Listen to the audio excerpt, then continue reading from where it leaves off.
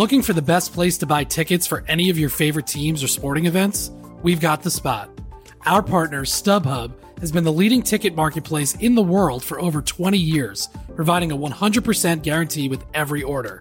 From a worldwide selection of live events, the widest choice of tickets and industry-leading partnerships, StubHub has what you need to purchase with confidence. StubHub, an official partner of The Athletic.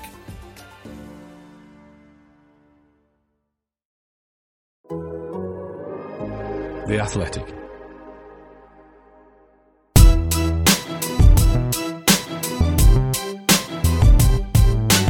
Straight Out of Cobham, the show about Chelsea FC from The Athletic. Today, knees up, Mendy down as VAR and subs help Chelsea pass West Ham. The Champions League returns as the Blues head to Croatia. It was a big weekend for the James family. There's a big new contract for Breuer and plenty more in between. Available for free wherever you get your podcasts and ad-free on The Athletic. This is Straight Out of Cobham.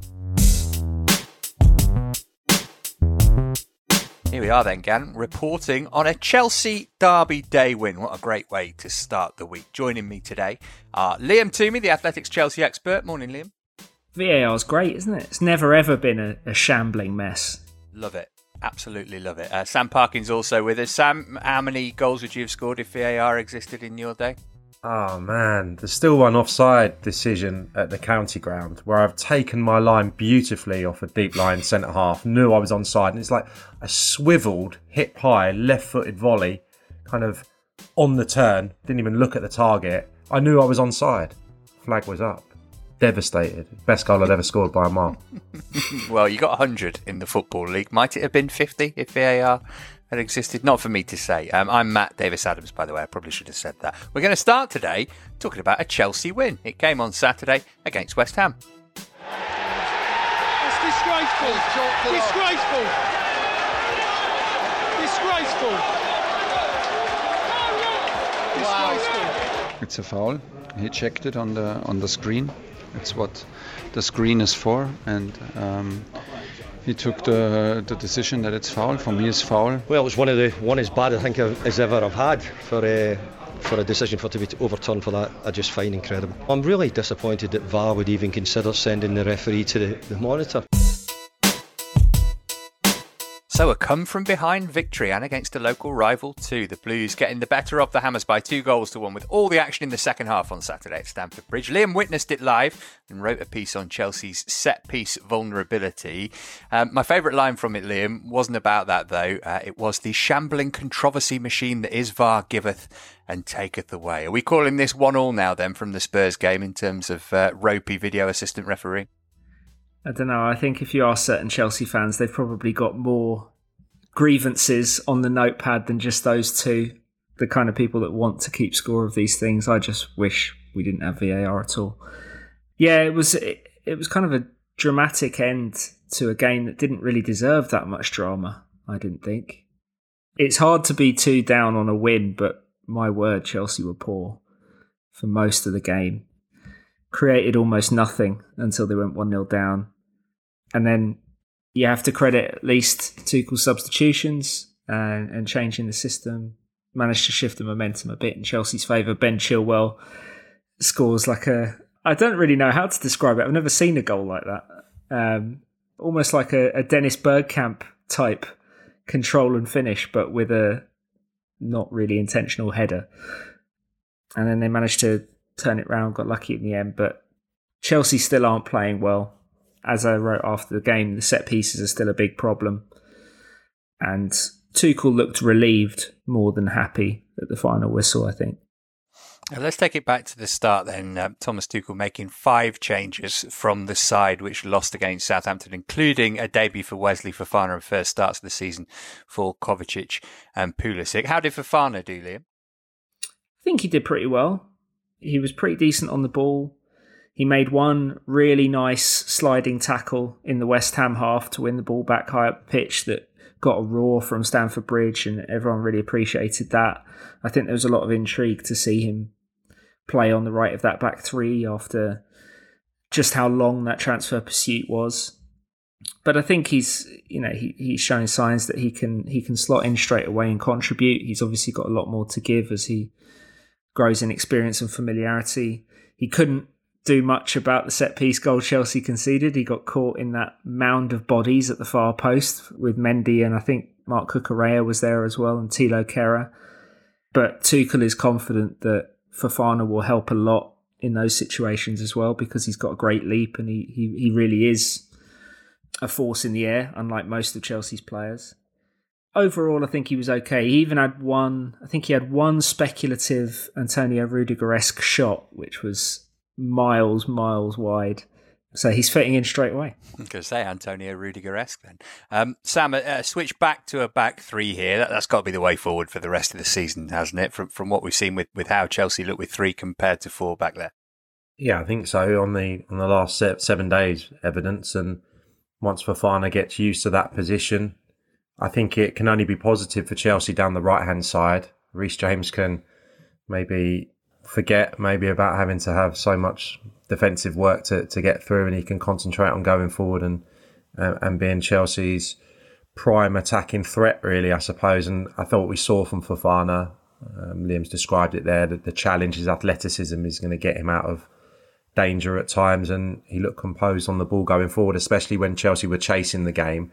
I thought obviously there's a natural change in dynamic when they're a bit more urgent with the ball, but he was kind of around the 18-yard box, and he showed that he had that poise and that guile on the ball, which I think him and Reece James would be a good combination. So, yeah, I don't see any reason. The left-hand side's going to be very interesting now.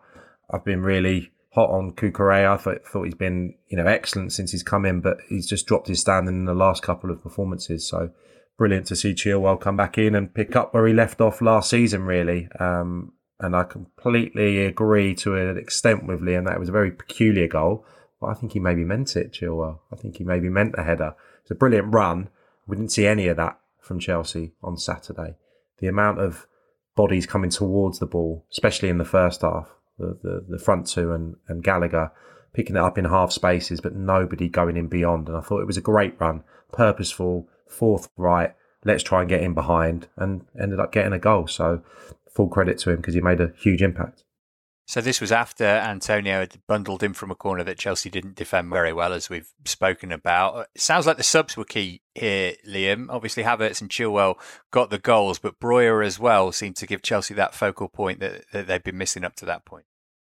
Yeah, and I think he just brought an intensity and a directness as well. I mean, the first time West Ham even looked panicked was when Breuer just sort of chased the lost cause into the penalty area, managed to get his foot to a bouncing ball and almost forced a mistake out of Fabianski. And that really got the crowd going, because up till that point, Chelsea had been so bad in possession. It was all the worst sort of excesses of the things that fans often complain about with Tuchel's system. There was too much slow, safe, sideways passing. It seemed like, having been stung the way they had been against Leeds and against Southampton, there were too many players on the pitch that were afraid of being the one to give the ball away. And so they were just playing the obvious pass, which was usually out to the wing-backs and then back in and over to the other side and back to the other wing-back. At one point, I thought Thiago Silva was going to break Jorginho's pass record for a single game, because it was just going left and right back to him. And Chelsea just weren't doing anything. I thought in particular the midfield just didn't work with Kovacic, Gallagher and Loftus-Cheek. Loftus-Cheek was actually playing the closest thing to the Jorginho role with Kovacic and Gallagher as eights either side of him, but neither of them, as Sam said, ever looked to get into the penalty area. And Tuchel said afterwards, David Moyes' teams, very difficult to look good against. West Ham sat very deep, very narrow, very compact. But they tried to do that against Man City on the opening day as well, and City just played through them. So that gives a sign of just how far off Chelsea are from the standard that they're aspiring towards.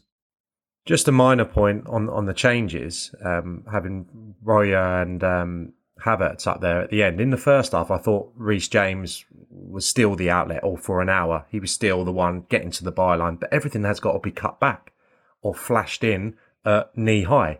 So I think that makes probably a deep line, defensive line, a team that's saturating the 18-yard box. It becomes quite easy to defend. As soon as you've got Breuer and Havertz on there, you've got a physical presence. And also, yes, a lot of the ball was to feet, and Sterling showed some nice touches, and he's really bright when he gets in the pocket. Havertz can do that if he plays up there. So then you've got Havertz who can drop in, and you've got Broja potentially who could play on the shoulder and get on the end of crosses. So I'm not saying it necessarily has to be those two, but that's an option. I'd like to see Sterling in the side still, because I think even in a real turgid game on Saturday, I mean, I can't remember a Premier League game featuring one of the top sides where there's been so few chances. I mean, other than the Cornet chance they hit the post, I don't think there was a chance. Neither keeper had to make a save. But I thought Sterling, even in that, really low-key London derby, still showed some really good feats, some good moments. So, there's definitely food for thought for the manager, the way the game ended with that personnel. Tuchel mentioned in passing afterwards that it was a tactical decision to start with two small strikers. He didn't explain why. I'm presuming that it was to try and deny West Ham's big physical centre-backs an easy focal point to mark, which we saw happen a few times last year with Lukaku, where he would just be totally fixed and completely easy to smother out of the game. But while I thought Sterling and Pulisic both did pretty well when they did get the ball, linking play, occasionally they turned the corner and sort of drove sideways and tried to pick a pass, there was just no next step tactically to get to a goal. And that seemed like a pretty big oversight. And whatever Tuchel's thinking on that, it didn't work. And at least he did recognise that it wasn't working and changed it in enough time for Chelsea to win the game. Well, that leads us on nicely, Liam, to I think the reason that you wanted to be on the pod today is an opportunity for you to praise Kai Havertz for the first time this season. He needed that, didn't he? Yeah, I said I wouldn't come back on. I'm not having the celebration. I was actually going to ask that. Was there anything said about that, Liam? Was he actually shushing his own supporters, or is that just a celebration that players do these days? I'm not sure. Yeah, I can't say I really paid much attention to it in the moment. I don't think he was asked about it afterwards. I'm not even sure if he did post-match media. But they clearly do pay attention to what's being said about them on social media. They clearly do look at the replies, even though if I was a football agent, I would advise any player I was advising not to ever look at the replies, good or bad. I'm sure he's human. He understands that he's been criticised for not scoring, not assisting so far this season. I remember I interviewed him at the end of his first season and he talked about his price tag and how he felt that had conditioned the expectations on him. So he clearly does think in that way. It was just a nice moment for him. I think it was just a big relief for Chelsea in the game. They were in a really tough spot. The Chilwell goal came out of nowhere for them, but that was actually a nice engineered move. Broja waiting for Chilwell to get on the overlap, nice pass, precise cutback, which is something maybe you could say Cucurella hasn't really offered Chelsea yet as a left wing back. And a nice front post finish from Havertz, which we haven't seen often enough from him at Chelsea, but maybe it's a sign of things to come. You ever shush the Ipswich fans, Sam? Funny you should say that. I think it's a dangerous game to tarnish a whole fan base with the same brush. Do you know what I mean? And I think they've been quite patient with Havertz, at the start of this season and last season. There's been some good performances, and I think we've said as much on this podcast. But yeah, I think that was a bit of a probably reaction to some of a little bit of stick that he's been getting. But yeah, I do remember at the Withdean, I was a fan of actually singling out an individual. I saw a bloke giving me pelters. You, row C, seat 47, come down here and say that again. Yeah, and I scored for Ipswich, so I made a beeline, quite a long beeline, if that makes any sense, onto the running track. Was it Adebayor level, this beeline? Or? At the Withdean, yeah. It's a good 50 yards, isn't it? To get over the hoardings onto the racetrack and the running track, and gave him a little bit. So did he give you any back?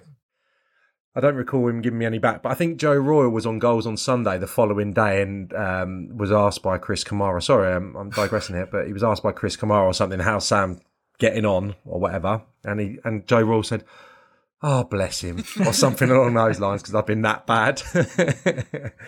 the day after I'd scored. Oh, yeah, he's trying hard. He got a goal. Imagine if Thomas Tuchel said, "Oh, bless him," about Kai Havertz. That would be magnificent. Right, we put it off long enough. We've got to talk about VAR. So after what turned out to be the winner from Havertz, West Ham thought they'd equalise. Maxwell Cornet put the ball in, but the referee was advised that he should go and review it because of a challenge by Jared Bowen on Edouard Mendy. David Moyes didn't agree. Alan Shearer called it beyond terrible on Match of the Day. The Premier League to review this and the decision in the Newcastle v Palace game with the PGMOL as a matter of urgency. The Athletic reporting that West Ham will also seek clarification from the Premier League over VAR official Jared Gillett's decision to rule out the goal. Liam, can you make a case for the fact that VAR got this right, or is it just karma and it's 1-1 now from the Spurs game, as we said? Well, look, Bowen leaves his leg in. The reasons for that, we don't know. It could have even been a case of him leaving his leg in instinctively because that's what players do to try and win a penalty off a goalkeeper. Another sign of just where we are with football and the gamesmanship and the technology and everything. He does catch Mendy. I'm not sure I've ever seen that given as a foul because it's not a kick. He's just sort of dragged his leg over his body and according to Tuchel, Mendy was in a lot of pain afterwards. We'll see. We'll see if he plays in the next few games. It didn't seem like the kind of contact that would create a serious impact injury. My general feeling on it was, in the moment, I think a foul or not a foul probably would have both been justified because it's one of those things that's probably down to the interpretation of the referee in the moment of the game. But once a decision's made, surely the whole point of VAR is that they're only supposed to send the referee to the monitor if there's a clear and obvious error, or if there's a risk of a clear and obvious error. And I'm not sure it met that threshold. If you've given the goal, was it enough of a foul, or a clear enough foul to send him to the monitor and persuade him? And we all know the whole monitor thing is. We did a piece on The Athletic. I can't remember who wrote it about basically that being all theatre. As soon as the referee gets sent to the monitor, the decision's getting overturned. Statistically, a referee very rarely sticks to their guns because they immediately think the reason I'm being sent here is that they want me to change my mind. So to me, it's just another example of VAR being an absolute joke. I thought it was a flawed concept from the very start. Never thought it would address the controversy in the sport. If anything, it's just intensified it because now there's this spectre of this all-seeing eye that is somehow biased against your team when it goes against you. The agenda's just been transferred to a guy looking at a screen in Stockley Park rather than the referee, and it's just really, really tedious. I don't think we needed VAR. It hasn't delivered the kind of 100% accuracy or anything close to that people were selling it as. And we're still getting moments like this where games are just having game-changing decisions dominate the conversation. Yeah, it's rubbish. Football's supposed to be entertainment, and watching somebody watch a monitor for a couple of minutes is not that entertaining. Sam, take us into the mind of Jared Bowen here as he's going through. Would it even come into your consciousness in that split second to think, I ought to lift my leg up a little bit higher here, otherwise I might get a foul against me? Surely that's not something that he can do and that he can control. He wasn't trying to injure Mendy, was he? My thought process there would probably be to initiate a collision. So he spills the ball. But my instinct as a striker would have been, if the ball's there to be won, even if the goalkeeper's getting there may be a scramble and it may end up in what happened. So there's probably inevitably going to be a little bit of contact. I don't know on this one. I mean, the first time I saw it, I had to check that it was the incident that everyone was talking about. It seems that someone's angry and then people tend to get more and more furious. And there's nobody allowed to have a different opinion on it. I mean, if I was playing, I would have been appalled if that decision had been given against me, of course. And I think it is a bad decision, but I think I've seen a lot worse from VAR. I think that's what I'm trying to articulate. I don't know why this all of a sudden is the benchmark for why VAR should be ripped up. It's one that could have gone either way. If I was playing, I would not have been happy, but I think Jared Bowen gesticulates that I've not done anything, governor, which tells you that he knows there's been a collision. So yeah, I think he was concerned that he was going to be penalised.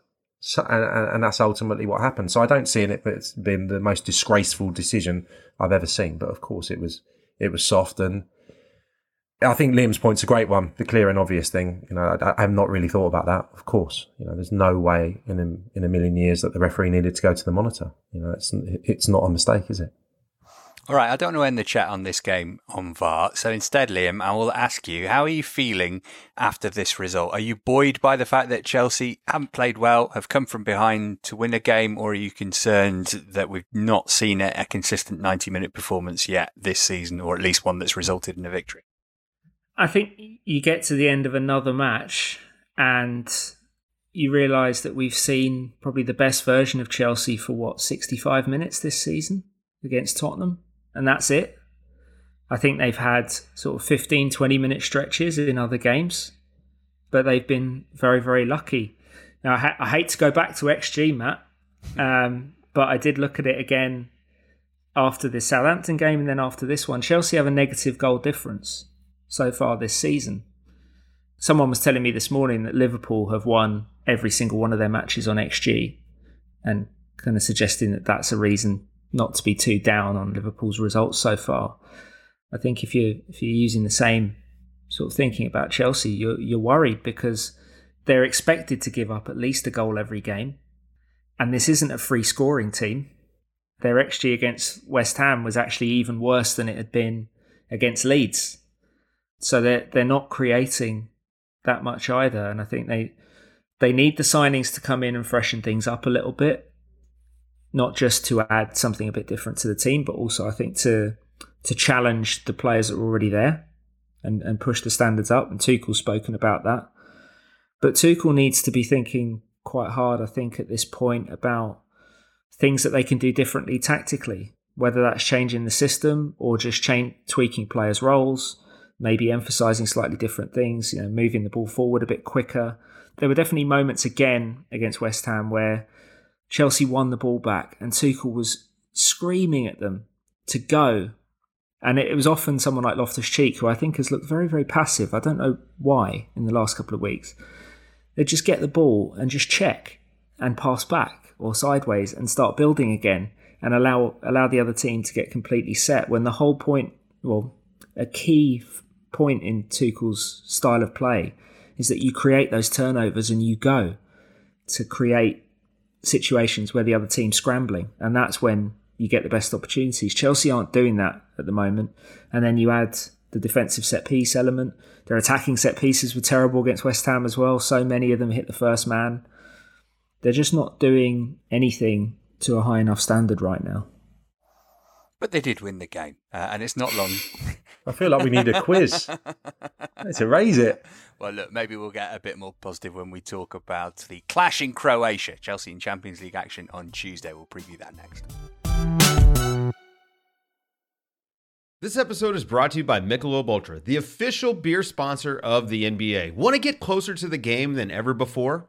Michelob Ultra Courtside is giving fans the chance to win exclusive NBA prizes and experiences like official gear, courtside seats to an NBA game, and more. Head over to MichelobUltra.com/courtside to learn more.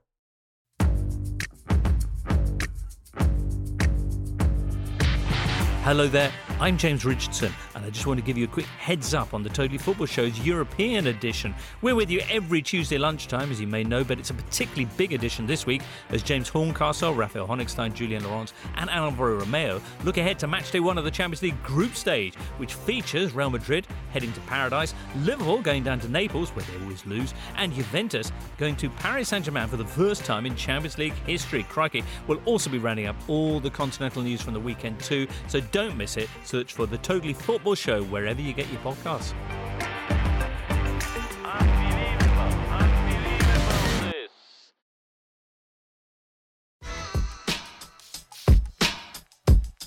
So the Blues get their 2022-23 Champions League campaign underway in Zagreb on Tuesday as they take on Dinamo Zagreb.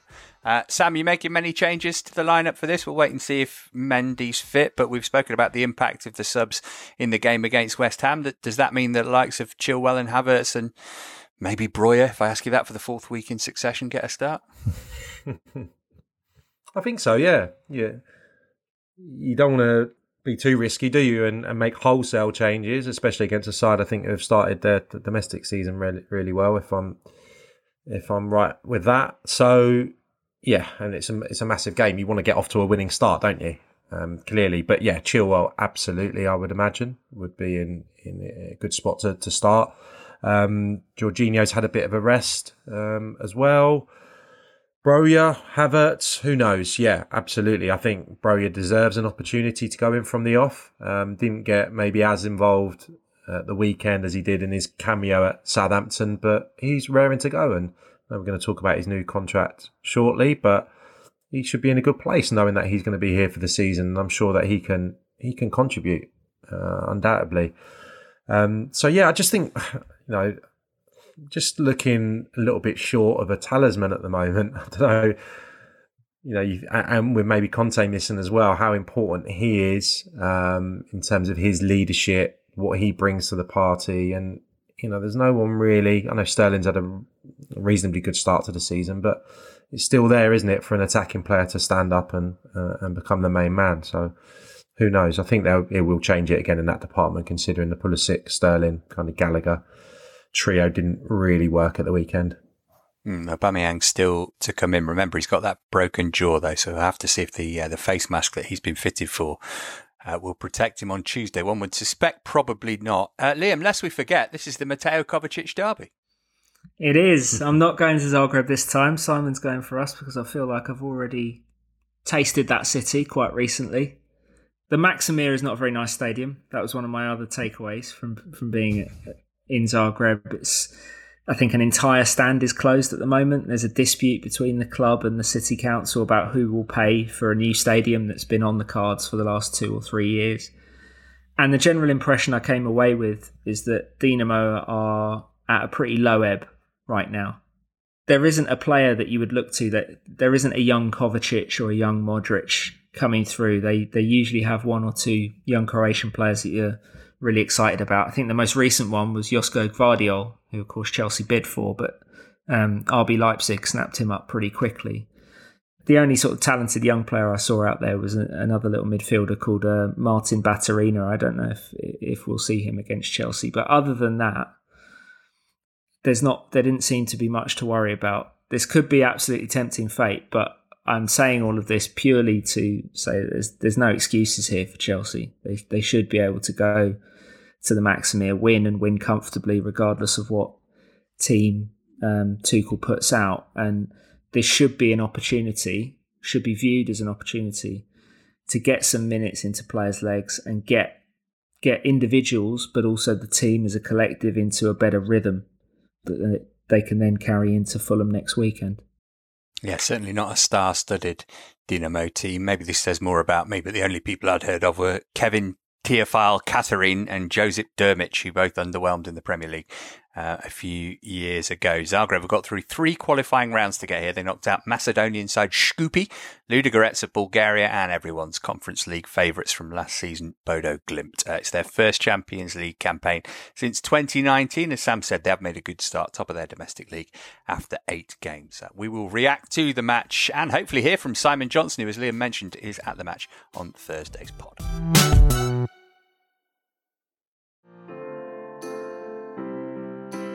This episode is supported by Season 3 of FX's Welcome to Wrexham. Celebrity owners Rob McElhenney and Ryan Reynolds' small-town Welsh football club has finally been promoted into League 2 after 15 seasons in the National League. Dedicated staff and supporters celebrate the city's return to glory while bracing for the newfound challenges that come with being in a higher division. Will Wrexham AFC stand up to the challenges and rise again into League 1? FX's Welcome to Wrexham premieres May 2nd on FX. Stream on Hulu. Looking for an assist with your credit card but can't get a hold of anyone? Luckily, with 24/7 US-based live customer service from Discover, Everyone has the option to talk to a real person anytime, day or night. Yep, you heard that right. You can talk to a real human in customer service at any time. Sounds like a real game changer if you ask us. Make the right call and get the service you deserve with Discover. Limitations apply. See terms at discover.com/creditcard.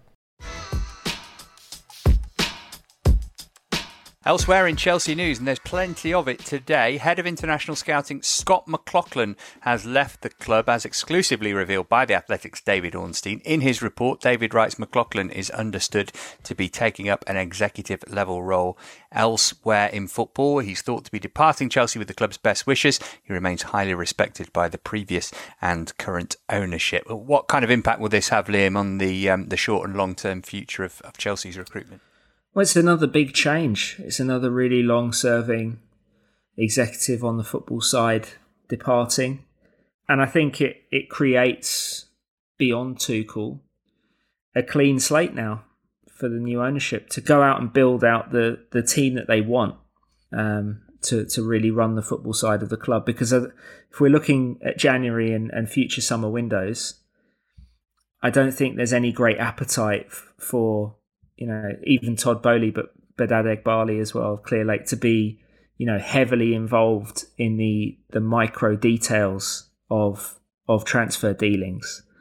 They've got their own businesses to run, and they want to put the right people in place at Chelsea and the right processes in place. So I would expect to see a sporting director in sooner rather than later. They want one by January at the latest, but I'd imagine they'll try and get one in significantly before then. And then that person can have a big say on who the new head of international scouting is and really start tweaking that network to their specifications and changing the processes of the way Chelsea identify talent and maybe the data operation. I don't get the sense it will be a complete overhaul, because I think the owners have been impressed by the infrastructure that's already there. But of course, any sporting director that comes in will want to change things to suit their own ideas and their own way of working. But I expect that to be the first appointment, the first domino to fall, and then there will be a replacement for McLaughlin in due course. Now then, Sam, what do you make of this? Apparently Chelsea bid £50 million for Romeo Lavia on deadline day. Southampton would have made a £38 million profit if they'd said yes to it. Do football clubs ever just do something totally reactionary? Bear in mind he'd scored against Chelsea the night before. There's got to be a bit more long-term thinking behind it than that, has there? On the face of it, quite an extraordinary story, this. You took the words out of my mouth. I hope this was someone that was being scouting prior to the game at Southampton. Otherwise, that does feel a bit reactionary. Someone maybe did a lovely scouting report, maybe from the stand at St Mary's. You never know. That made its way to Thomas Tuchel's desk and they went for it. But I would presume there's someone that they've been looking at. I think I'd seen him quite a lot for Manchester City. Obviously, Southampton are, they put together, obviously, their squad. They've spent a few quid, not in the kind of the top sixes style, but they've still played some kind of big sums for some of these players that they've bought in the summer. So that was a decent outlay for someone so young with so little experience. But yeah, he looked very good, didn't he? He went off injured, didn't he, in the second half? So we didn't even see him from the entirety. But yeah, I'm sure someone that they're going to continue to monitor and may come back. But it took me hugely by surprise, because he's one of these Southampton players that I think everyone that covers Premier League football is just getting to grips with. Come from nowhere. Some really good contract news over the weekend. First of all, Liam, Armando Broja signing a 6-year deal. It looked as though he was going to leave, didn't it, in the summer? What's changed his mind other than presumably a fairly hefty pay rise? Well, I think the situation was always a little bit more nuanced than maybe it appeared from the outside, even early in the summer. I think the people advising Broja, understandably so, were emphasising, look, you've got some really good Premier League interest here. Some really good Premier League clubs want you. They want to make you key to their plans. And it's tempting to look at the path that people like Mark Gurhey and Tino Livramento, Tariq Lamptey have taken since leaving Chelsea on a permanent basis and say, well, that's a really good path to go down to try and maximise your career. But there was always the sense that Breuer wanted to stay at Chelsea, that he wanted to fight for his place. He's a Chelsea fan, right? Yeah, I think so. And he's been at the club since, well, I think at least the age of 9. It might even be even earlier. I think he wanted to stay. Obviously, things could have changed a little bit if Chelsea had signed even more attackers in the summer window. There always has to be a pragmatic eye on all of this. But he wanted to stay. He wanted to play for Chelsea. He wanted to be a success. And the ownership have made a big investment in him. You know, you can be pretty confident that he's got a very good, handsome pay rise as part of this 6-year contract, because it's not generally in players' interests to sign contracts this long. So you'd have to kind of incentivise it. It's good for Chelsea if Breuer is the player that a lot of people inside the club feel that he can be. And I think the signs early this season are quite promising. And it's good news, I think, in some ways for Breuer as well, because it gives him some security, some stability. He can focus now on just trying to train as hard as he can, impress Tuchel and get as many minutes as possible this season. Which I think if he carries on performing the way he is off the bench and the starting attackers continue to underperform, at least in terms of goals, it won't be long before he gets his chance, and then it'll be up to him to take it. The other big news, Reece James apparently about to sign a new contract. Simon reporting on this for The Athletic. He says the new deal will make Reece the highest paid defender in Chelsea's history and should be signed early this week. 2 things, Sam. 1, obviously this is magnificent news, right? And 2, when you're a player posing for your signing the contract picture, how long before that have you actually signed the contract? And is it just a blank piece of paper that gets put in front of you? Bit hazy, mate, my memory, to be honest.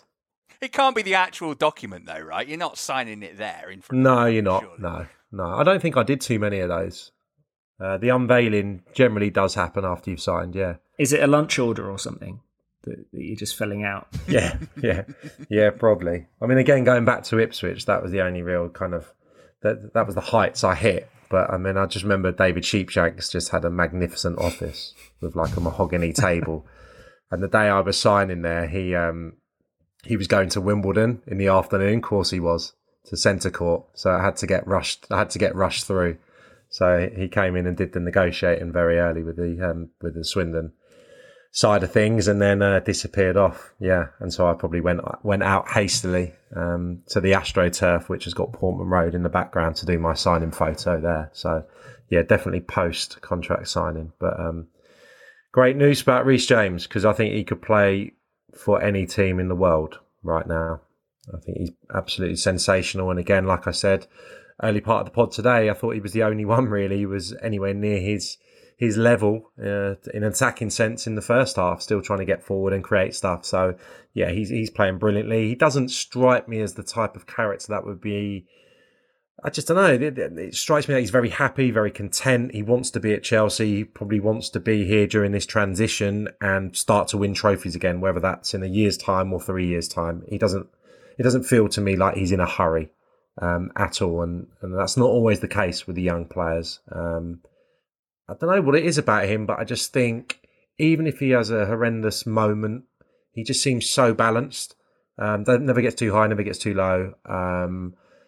Just seems incredibly strong mentally. And I think we're going to continue to see that for club and country. So, yeah, brilliant news, because I agree with it. All the plaudits. He will be the captain, I think, and he should be. He's a colossal player even now. It's the most important signing of Chelsea summer so far, and it basically leaves one domino still to fall, which is Mason Mount. And there's a bit more urgency on that front because he's in the final 2 years, whereas Reece James had a little bit more time. But you would think all the signs on that front are positive, because everything Mount has seen since the new owners have come in would encourage him to do as James has done. You know, he's seen the owners spend big to strengthen the squad. He's seen James get a massive pay rise that reflects his status both at Chelsea and in the wider game.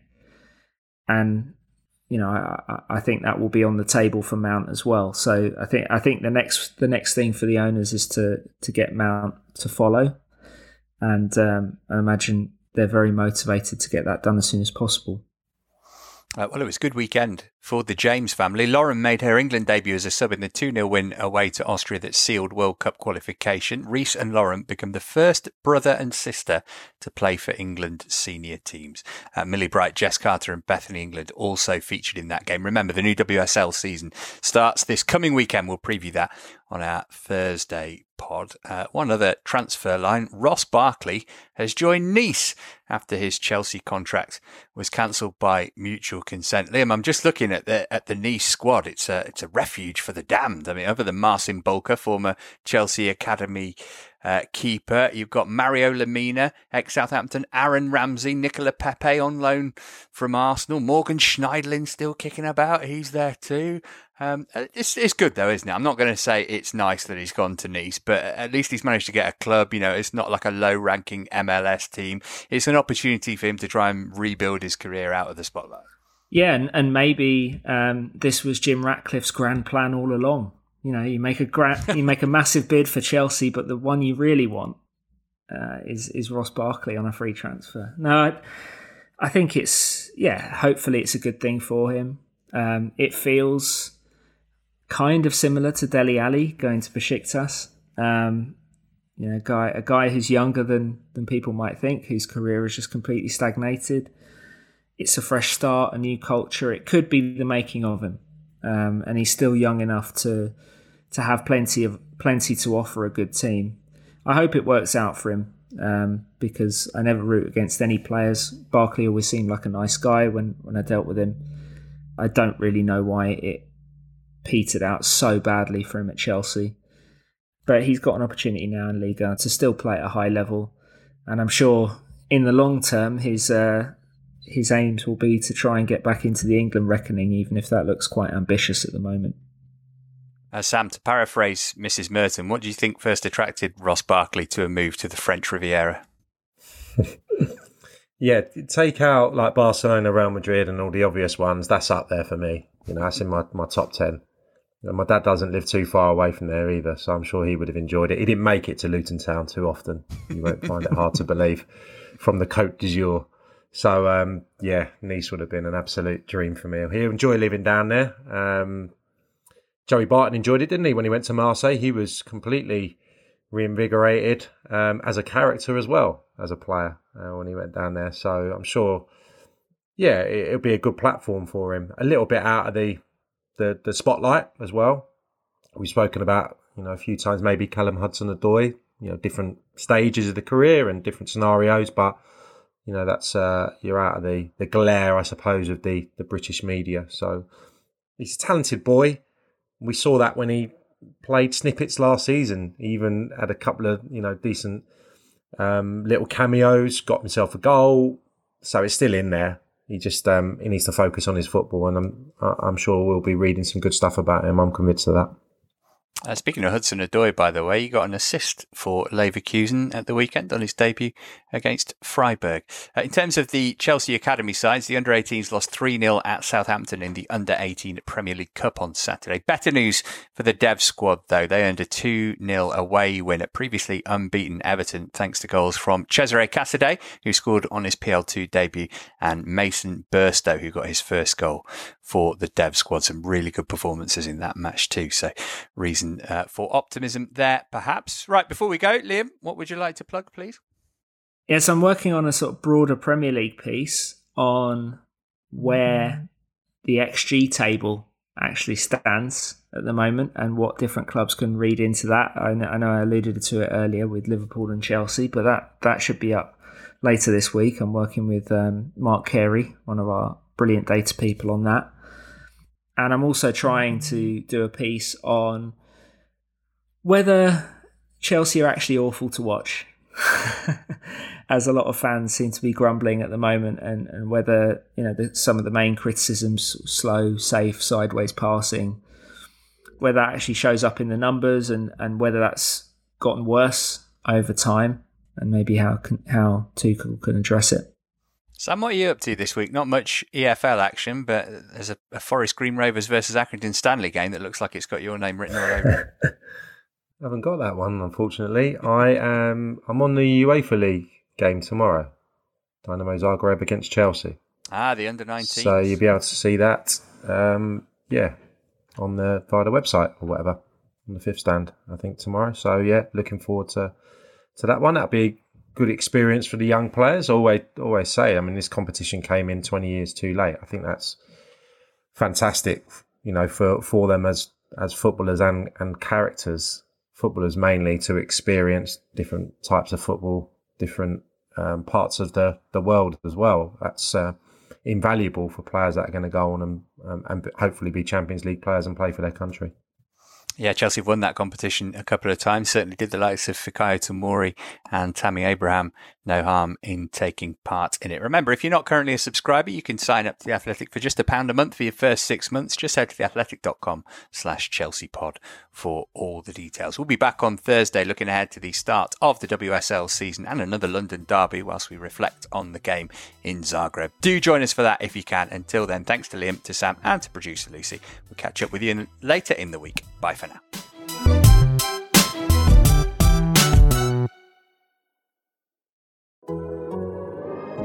The Athletic. As you've probably heard by now, we've teamed up with BetMGM this season. We'll be using BetMGM lines to make all of our picks, and we'll have special offers for our listeners each week. If you haven't signed up for BetMGM yet, use bonus code The Athletic, and you'll get a 1-year subscription to The Athletic, plus up to a $1,500 first bet offer on your first wager with BetMGM. Here's how it works. Download the BetMGM app and sign up using bonus code The Athletic. Make your first deposit of at least $10. Place your first bet on any game and claim your voucher for a 1-year subscription to The Athletic. See BetMGM.com for terms. U.S. promotional offers not available in D.C., Mississippi, New York, Nevada, Ontario, or Puerto Rico. Gambling problem? Call 1-800-GAMBLER. Available in the U.S. Call 877-8-HOPE-NY or text HOPE-NY 467-369 in New York. Call 1-800-NEXT-STEP in Arizona. 1-800-327-5050 in Massachusetts. 1-800-BETS-OFF in Iowa. 1-800-270-7117 for confidential help in Michigan. 1-800-981-0023 in Puerto Rico. First bet offer for new customers only in partnership with Kansas Crossing Casino and Hotel. Don't forget, if you haven't signed up for BetMGM yet, use bonus code The Athletic, and you'll get a 1-year subscription to The Athletic, plus up to a $1,500 first bet offer on your first wager.